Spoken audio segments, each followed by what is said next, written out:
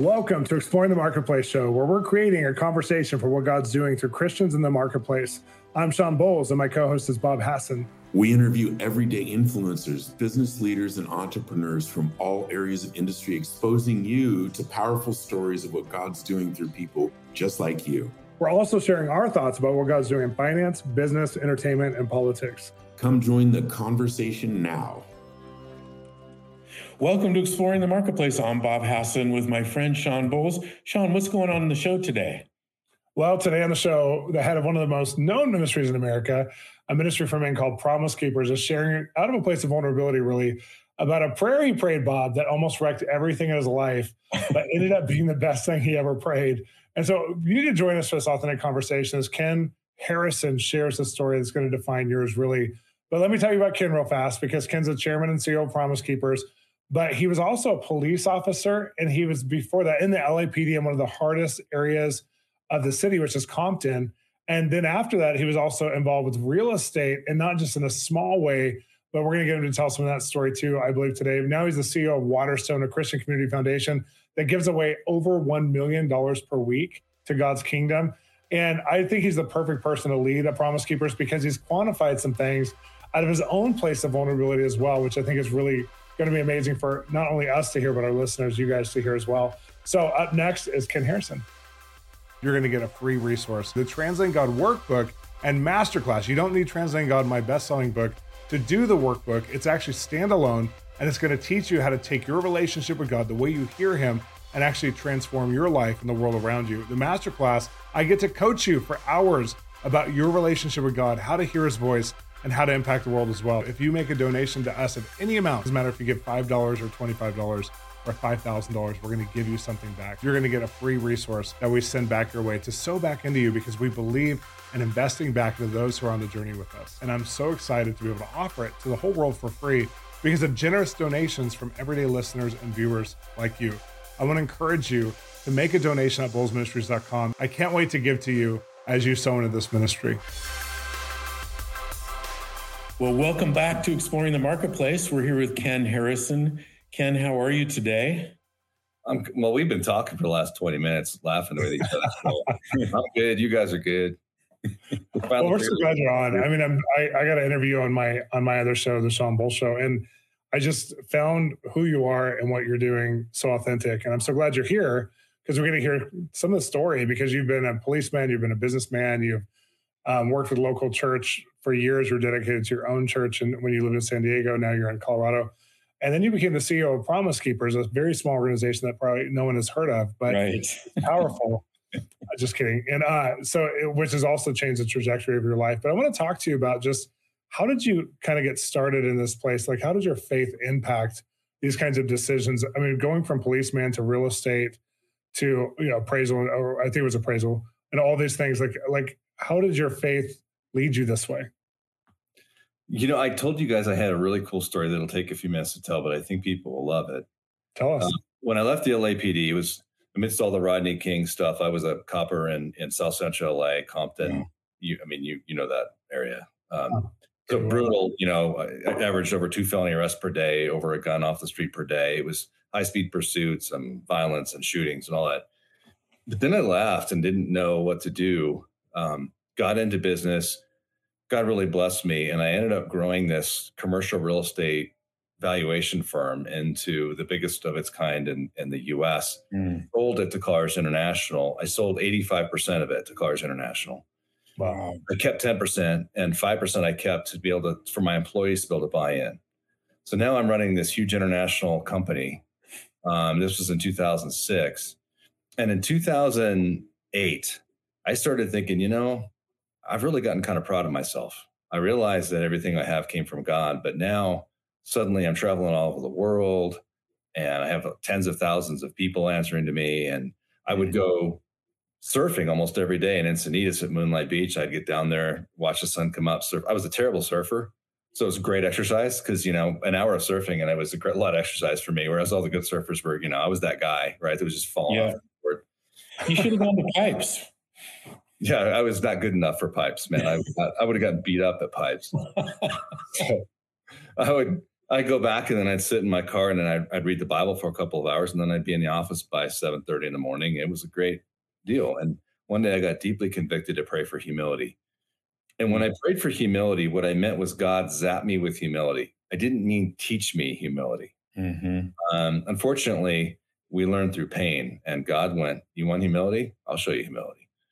And so what had happened was I had sold the company, as I'd said, 5%, all of our employees bought in at this sort of pre-stock price.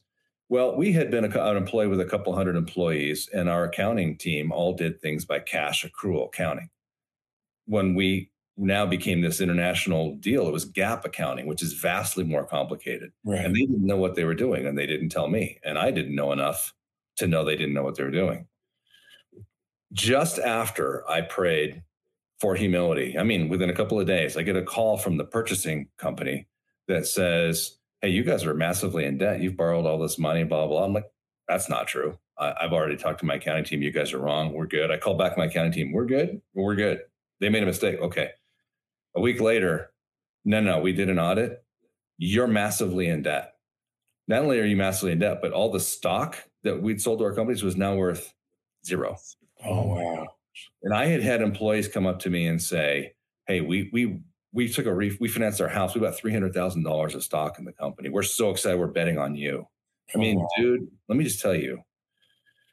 So I want to interrupt that to go back to a story that I have to tie in. About 5 years earlier, living in Encinitas, I had this woman call me from Dallas and say, we have this MAI designation. It needs continuing ed. I had a class I'd signed up for in LA. I saw you on the class. My daughter lives in Oceanside. Would you pick me up every day and drive me to LA to take this class with you and back? I'm like, no, I don't want to pick up an old lady 2 hours each way in LA traffic for a week, but I wasn't going to strand her. So yeah, okay, I did. So I spent this week driving this lady. Never thought about it again. Back to this abysmal story. 2008, the markets just crash. Right. Everything's a mess. We're massively in debt. Employee stock's worth zero. They don't know it's worth zero because no one's tried to cash in their stock yet. It's privately held stock. Well, every 6 months I would fly to Sydney, Australia, where we had a huge market presence, and I would advise all the banks on their real estate holdings in the US. So I'm there. It's October of 2008. The bond market crashes. People are suicidal. It's brutal. Come back in from Sydney, I land in LAX, and my phone is lighting up. This is 2008, so I didn't have voicemail in Sydney. Phone's lighting up, and it's all these messages from the FDIC, and they're like, where are you, Mr. Harrison? We're trying to get a hold of you desperately. I'm like, what's going on? So I call the FDIC. Oh my gosh, it's Friday morning. We have this contract, and we've been told we can't send this contract out until we talk to you. I'm like, by who? We don't know. But somebody high up in the government is saying, we have to talk to you before we send out a contract. You have to give us an RFP. It's like a 100-page long contract offering by Monday. I just landed from Sydney, get a team together, and I put together this contract for I don't know what. Monday morning, I get a phone call. Hello, Ken. Do you remember me? I'm like, no.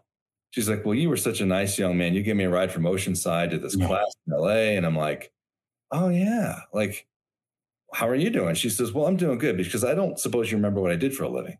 No. Well, I run a little thing called the FDIC. And the FDIC is going to be closing about 5,000 banks with all this stuff that just happened, this collapse of everyone now knows the prime markets and all that stuff. We're going to be closing 5,000 banks, and we need someone to come in and sell all the real estate from every loan that went bad from all these banks. My gosh. Oh, I said, Helene, we're talking about hundreds of millions of dollars in fees. That'd be about right. I said, well, this contract that I just sent, like, what's that mean? She goes, well, the board's meeting today. We had the dangest time trying to get a hold of you. But the board's meeting today at 2:00 in Dallas, and the board will decide who to give the contract to, but it really is up to the chairman. And what the chairman says is what's going to, I said, well, Helene, do you have the chairman's number so I can call him and talk to him? She said, Ken, I'm the chairman. So at 2:00 that day, we get the contract. We go in. Within 2 years, we had not only paid back all the debt, but we'd made so much money that the buying entity came in and forcibly bought. It called all the stock from all my employees who all got really wealthy. Oh. all because I gave this woman a ride 5 years earlier. That is incredible. And so, the interesting thing was for 6 months, dude, I can't tell you the desperation of feeling I'd let everybody down. And everything I thought I knew. And the thing was, the Lord and I had this private joke together because everyone thought I was a genius. Of course, I didn't do anything. I mean, I literally was just sitting there. God is so good. He taught me humility, but he also then brought me up and elevated me into a position, and obviously blessed us financially. I own 10% of the company still, so we did really well from that too.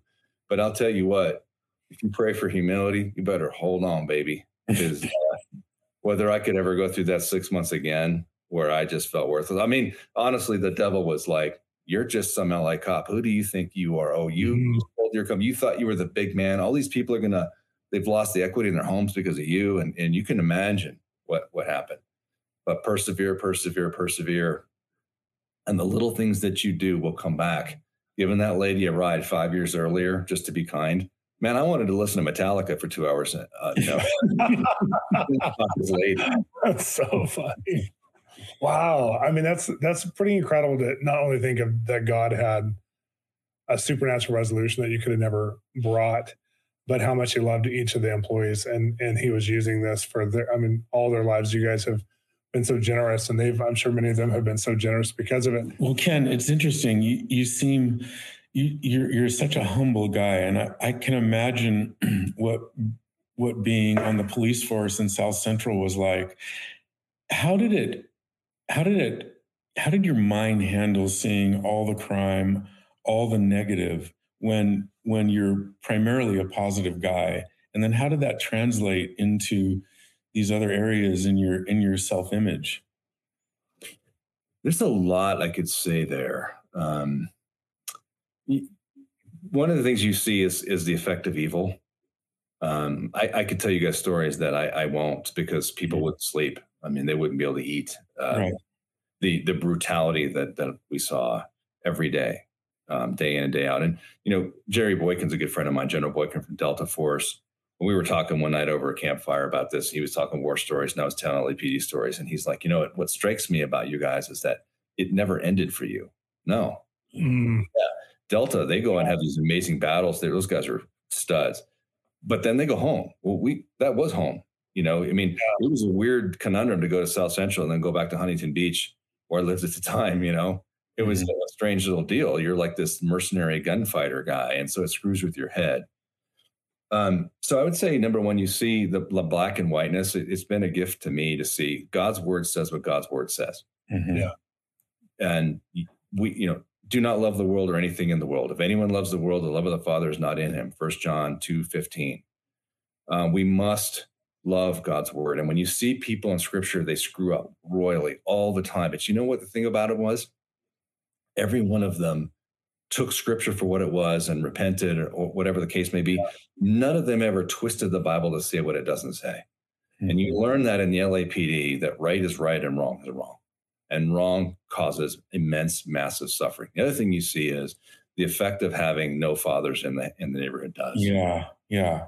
Because I was shocked, when I got down there, these gangsters that were holding the city hostage, they were 13, 14, 15-year-old kids. Wow. But their guns were the same guns, and they had no conscience.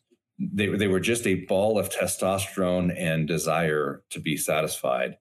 And the effect that they had, and I would come along, when the sun was coming up at, 6, 7 in the morning, there would be black women scrubbing the blood off the sidewalks from where the drive-by shootings were the night before. And you really have an effect in all that. And I would also say the idea that cops become racist is such garbage. It's such a lie, because in South Central Los Angeles, everyone was black. And then there was Latinos were starting to move in at that time, but all the victims are black. You're crying with them. We were so close with the community, and we would fight to work on Sundays, because on Sunday, most of the people from South Central Los Angeles immigrated there from Louisiana right after World War II. So it was a very Southern culture. So everybody would get together with family and barbecue. And so they'd come out, driving your car, officers, come on back and have barbecue. We'd go back and there'd be 60 people from the neighborhood, and everybody went to church. Everybody had barbecue. I mean, all that stuff that came out about this racism and stuff was such a blatant lie. So I guess the third thing is, when you do what's right and you stand for what's right, you're not necessarily going to make friends with everybody, because the narrative that people were pushing was a blatant lie. And people from the neighborhood would say to us, from Compton, like, why do they keep saying you guys are racist? What, you mean, we know you. I mean, yeah, we know your kids. I could tell you guys stories that go on. We could go on for hours. So I guess kind of a rambling thoughts, but that was sort of it. I think to see the effect of evil and understand that we really need to obey God's word, and also to see the effect of what happens when dads don't raise their kids. That's the two things that really came out. Yeah. Talk to us about, but you ended up being asked to be the CEO of Promise Keepers, and it was never even on your grid. It was like not something that you thought you would do. And tell us about Promise Keepers for those who actually don't know about it. Yeah, Promise Keepers was this massive movement in the 90s that you guys know. I mean, it was, Billy Graham said, the biggest movement of Christian men in the history of the church. It sold out NFL stadiums. And in 1997, it sold out 22 NFL stadiums. So we're talking 60 to 80,000 men getting together to worship Christ. And the creme de la creme was it at the biggest gathering in the history of Washington, D.C. 1.4 million men came from all over the world into D.C. to worship at what's called Stand in the Gap. And so it had this massive effect. The issue with Promise Keepers really was that Stand in the Gap was a climax to something with no follow-up. Nobody had really thought about, okay, now we've had this huge mountaintop moment. Now what? And nobody really had the now what. So it basically just began to decline in significance. And by the time I came along in 2017, I only took over Promise Keepers to bring into my foundation, Waterstone, that I run, to close the doors on it. It was in shambles. It was a mess. It was in debt. And so it's a longer story, but basically I only came onto the board to help my friend Raleigh Washington, who was running it, brought it in, and then went to close it. And then at that moment was when the Lord, longer story, but supernaturally let me know, this is a conversation we've been having. This is what you're to do. And I literally said, Lord, I don't want to run a men's ministry. Oh my gosh, no. And, again, I always say, God's not really interested in our opinion. He's interested in our obedience, right? Ken, the notion of the fatherless generation, I think a lot of us understand it intrinsically, but you're with Promise Keepers right in the middle of it. First, we need to learn how to be brothers and sons before we can be fathers. What are you seeing in the Promise Keepers movement that is going to bring men back alive? We have to do this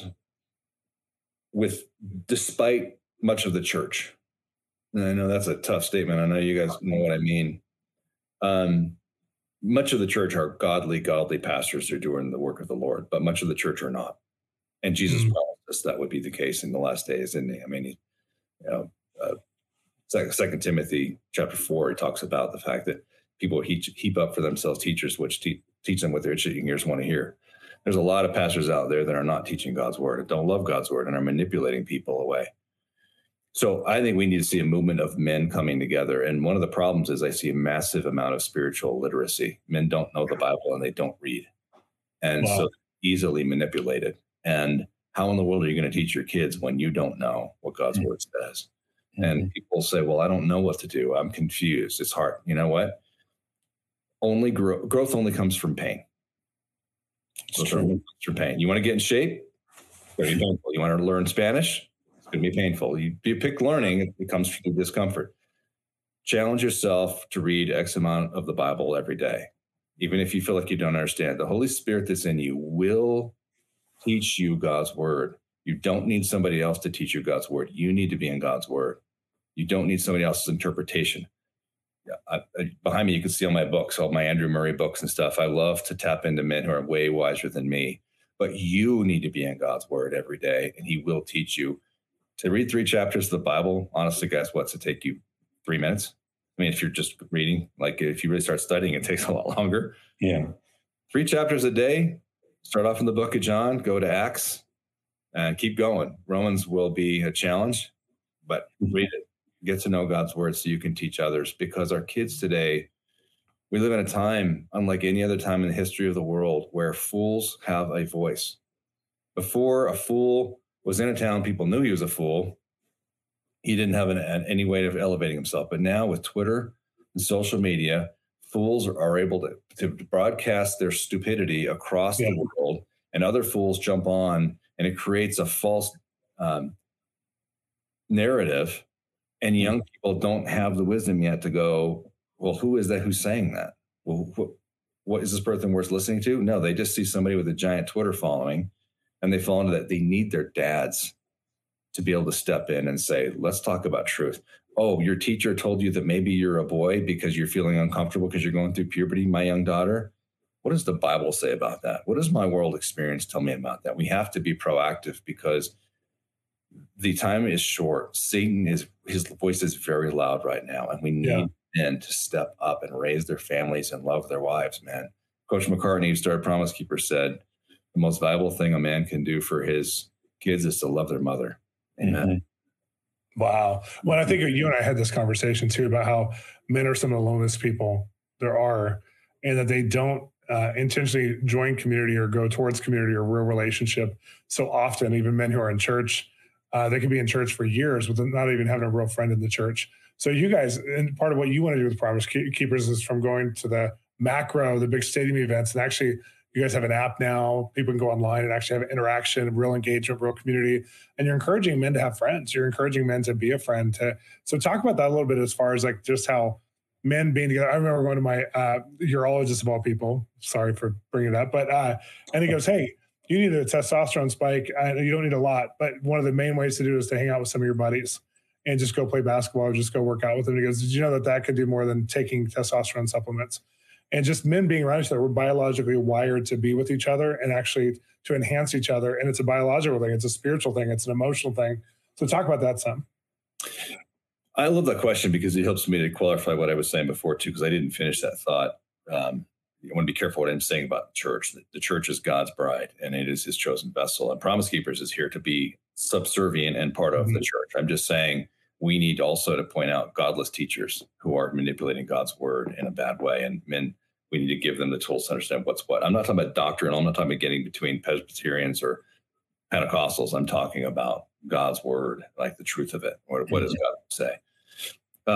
We talked last time about the fact that men do relationships by doing together. Right. And so society today is built for women. And I'm not saying that as a bad way. I'm just saying that as a factual thing. And church today is built for women. And what I mean by that is that it's built by communicating. Women come together, they have lunch together, they talk on the phone. Women love to communicate. That's how they make a relationship. But Sean, you and I can have lunch together all the time, but we ain't going to be friends because I don't really know if I can trust you from having lunch. I know what you say, but I need to know what you do. And how men really make friends is we go golfing together, we go fishing, we skiing, hunting, play basketball. Now I know who you are because I see what happens when I've jumped up and just rejected your shot and then learned out this word. And now we're laughing and we're like, right? This is what makes men friends. Well, we don't have that. The epidemic of the friendless American male is really a problem. So what with Promise Keepers, what we've done is we've developed this app, which has gotten huge usage and huge conversation strings. And the whole point of it is to drive men together into relationships around doing together. Because playing basketball, that's great. But ultimately, what that will help that too is doing together by serving the poor together, by going and helping each other. But we've got to start by getting men together into actual relationship through churches. And so the app is really easy to download. It's excellent and it's getting a lot better. We finally have some funding to really make it great. But even so now we have some crazy number of all the statistics on our app. It's very highly used. So I would encourage men to get on it. I would encourage women to tell their husbands to get on it. Look for guys that are in your area, link up with them, get together. And I'm saying Bible study is the key, but don't get together for Bible study. Get together to go golfing together. Or get together to be brothers together. Yeah. Don't make it a religious thing. Make it a human being thing. And then the word of God will bless that as you go. That's so good. It's so good, Ken. The thing that I hear most often from men in my circles is I don't have friends. And I think, gosh, what is it going to take? Because God's blessed me with not only, father figures, but friends. And I think what you're doing is so important. How do people get a hold of you or Promise Keepers? PromiseKeepers.org. They can email me at kenh@waterstone.org. Feel free to. I'll get to everybody's email. Wow. I wonder how long I'm going to be able to say that. Yeah. I think this might be the last show. You can say that. Yeah. Also, your book is out. Talk about the book that came out just in 2022, because this is thanks for that, because actually this is a really important part of the conversation. I wrote a book. It's my third book, but it's called The Daring Faith in a Cowardly World. And part of what I've seen, and Bob, you talk about this, is men don't have friends, they're lonely, but also they're filled with fear. Yeah. I think these things come from not having an identity and a goal in life. Men need that desperately. Who am I? Right? When women meet each other, oh, tell me about your kids. Oh, tell me about. Men are like, what's the first question? What do you do? Yeah, exactly. Who are you? What is your identity? And if you don't have one, you're lost. Well, what is our identity in Christ? And our identity in Christ is we are saved by grace through faith. Ephesians 2:8-9. Not of yourselves. Even the faith you have to believe in God is a gift from him. But what's Ephesians 2:10 say? We are God's workmanship created in Christ Jesus for good works that were prepared beforehand that we should walk in them. So all of us who have received Jesus Christ, his grace, we had a plan that he laid down at the beginning of time for us to accomplish. And we'll be judged based on how well we accomplish that plan. Not our sin, those are forgiven. But all those parables in Matthew 25 are about believers. Will you be about your Father's business or not? Romans chapter 8 is basically the great climax of all of Scripture. Will you choose life, the spirit, or will you choose death, the flesh?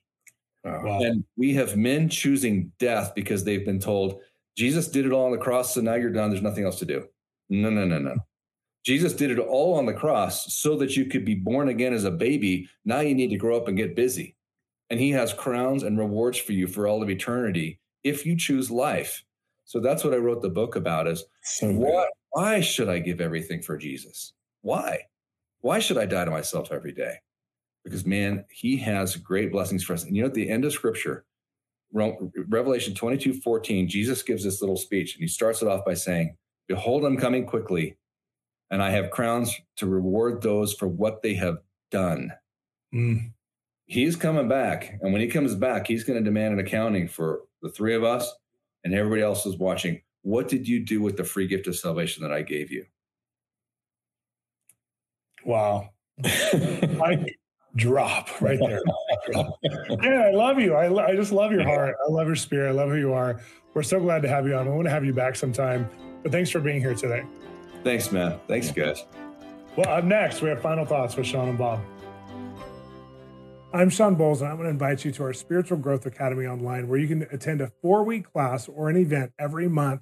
Plus, our back catalog is available to you as well on spiritual gifts, especially hearing God's voice, and also a deeper connection to the Holy Spirit and how to walk with him in real ways in the days we're living in right now. Come join us at Spiritual Growth Academy by going to bowlesministries.com and clicking on the Academy button.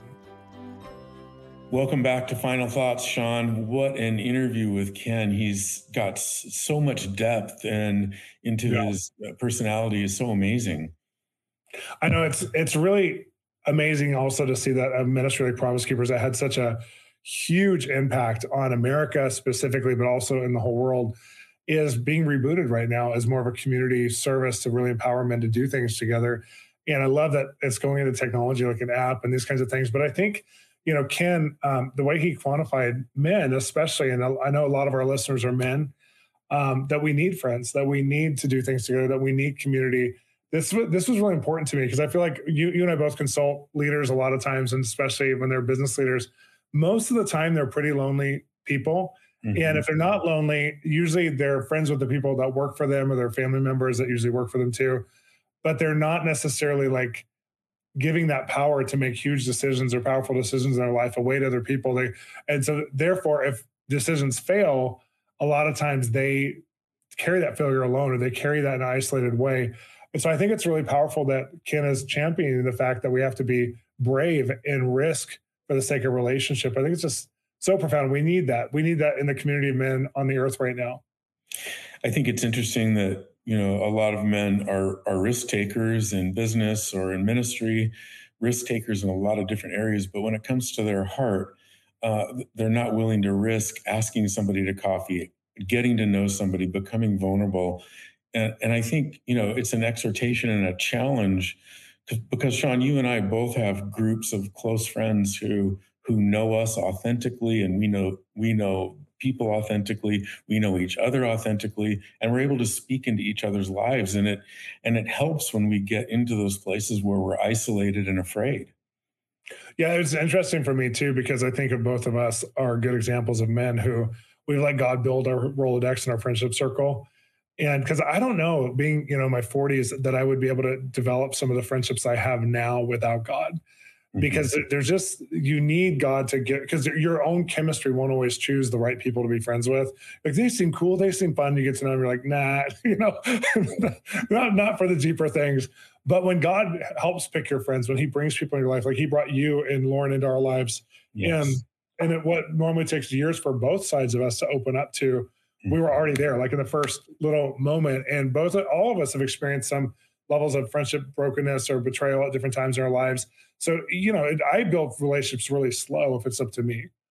And when it's up to God, he accelerates it. And I think men and women just have to have courage to have authentic relationship where we share power over our hearts and over our lives with other people. And where it's not weird, where it's not like, this is my accountability partner. Not that that's wrong. Right. But when it's about just doing Christian mission together, but actual real life friends that actually do real life together. And Christianity is, of course, the driving force. But at the same time, there's so much to us that isn't just the spiritual journey that we're on, but is the natural spiritual. I think it's all the same. But, like, how do you do kids? How do you make decisions over your house? How do you make decisions over your finances? How do you, when you're going through the hardest parts of your soul and self-discipleship over issues you have, how do you include people in that? And those are things that aren't done well. Yeah, and I think the key, at least for me, is to ask the Lord to bring friends who are safe. And you test the waters and you find people that are safe. And you and I both have had relationships where we've gone too all in and then been burned, with safety and confidentiality. And it really hurts. But in my life, I don't have any other option but to continue to reach out, continue to be vulnerable to my wife and to my friends, and continue to try to be known, because it's really, really lonely if you're not. Yeah, loneliness is overrated for sure. Well, I'm so glad we had this conversation with Ken Harrison today. I want to encourage you to stay on the journey with us of these powerful conversations with men and women in different careers and backgrounds where their faith is making such a difference in their opportunity and their purpose in life. And so I'm going to encourage you to subscribe to this podcast. If you're listening on podcasts, if you're on CBN News, go to us on CBN News. Sean and Bob, we're exploring the marketplace, and find our other episodes that you can download and binge watch them until you get everything you need out of them. And I also want to encourage you to help us make the show by making a donation one time or become a partner by going to donate.bolzministries.com. We'll see you next time. Thanks for exploring what God is doing in the marketplace with us. We have amazing resources for you at our website with free videos. Take an online class with us at our online school, Spiritual Growth Academy, or get one of our books, including the one Bob and I authored together, Wired to Hear. We have lots of ways to connect with you. Come visit us on social media. Just look for @Sean Bolz or @Bob Hasson, or visit bolzministries.com. This show is made possible by listeners just like you. Become a partner or donate now to become part of our team. If you enjoyed today's episode, share it on your socials or help us review it on the podcast server you found us on. See you next time.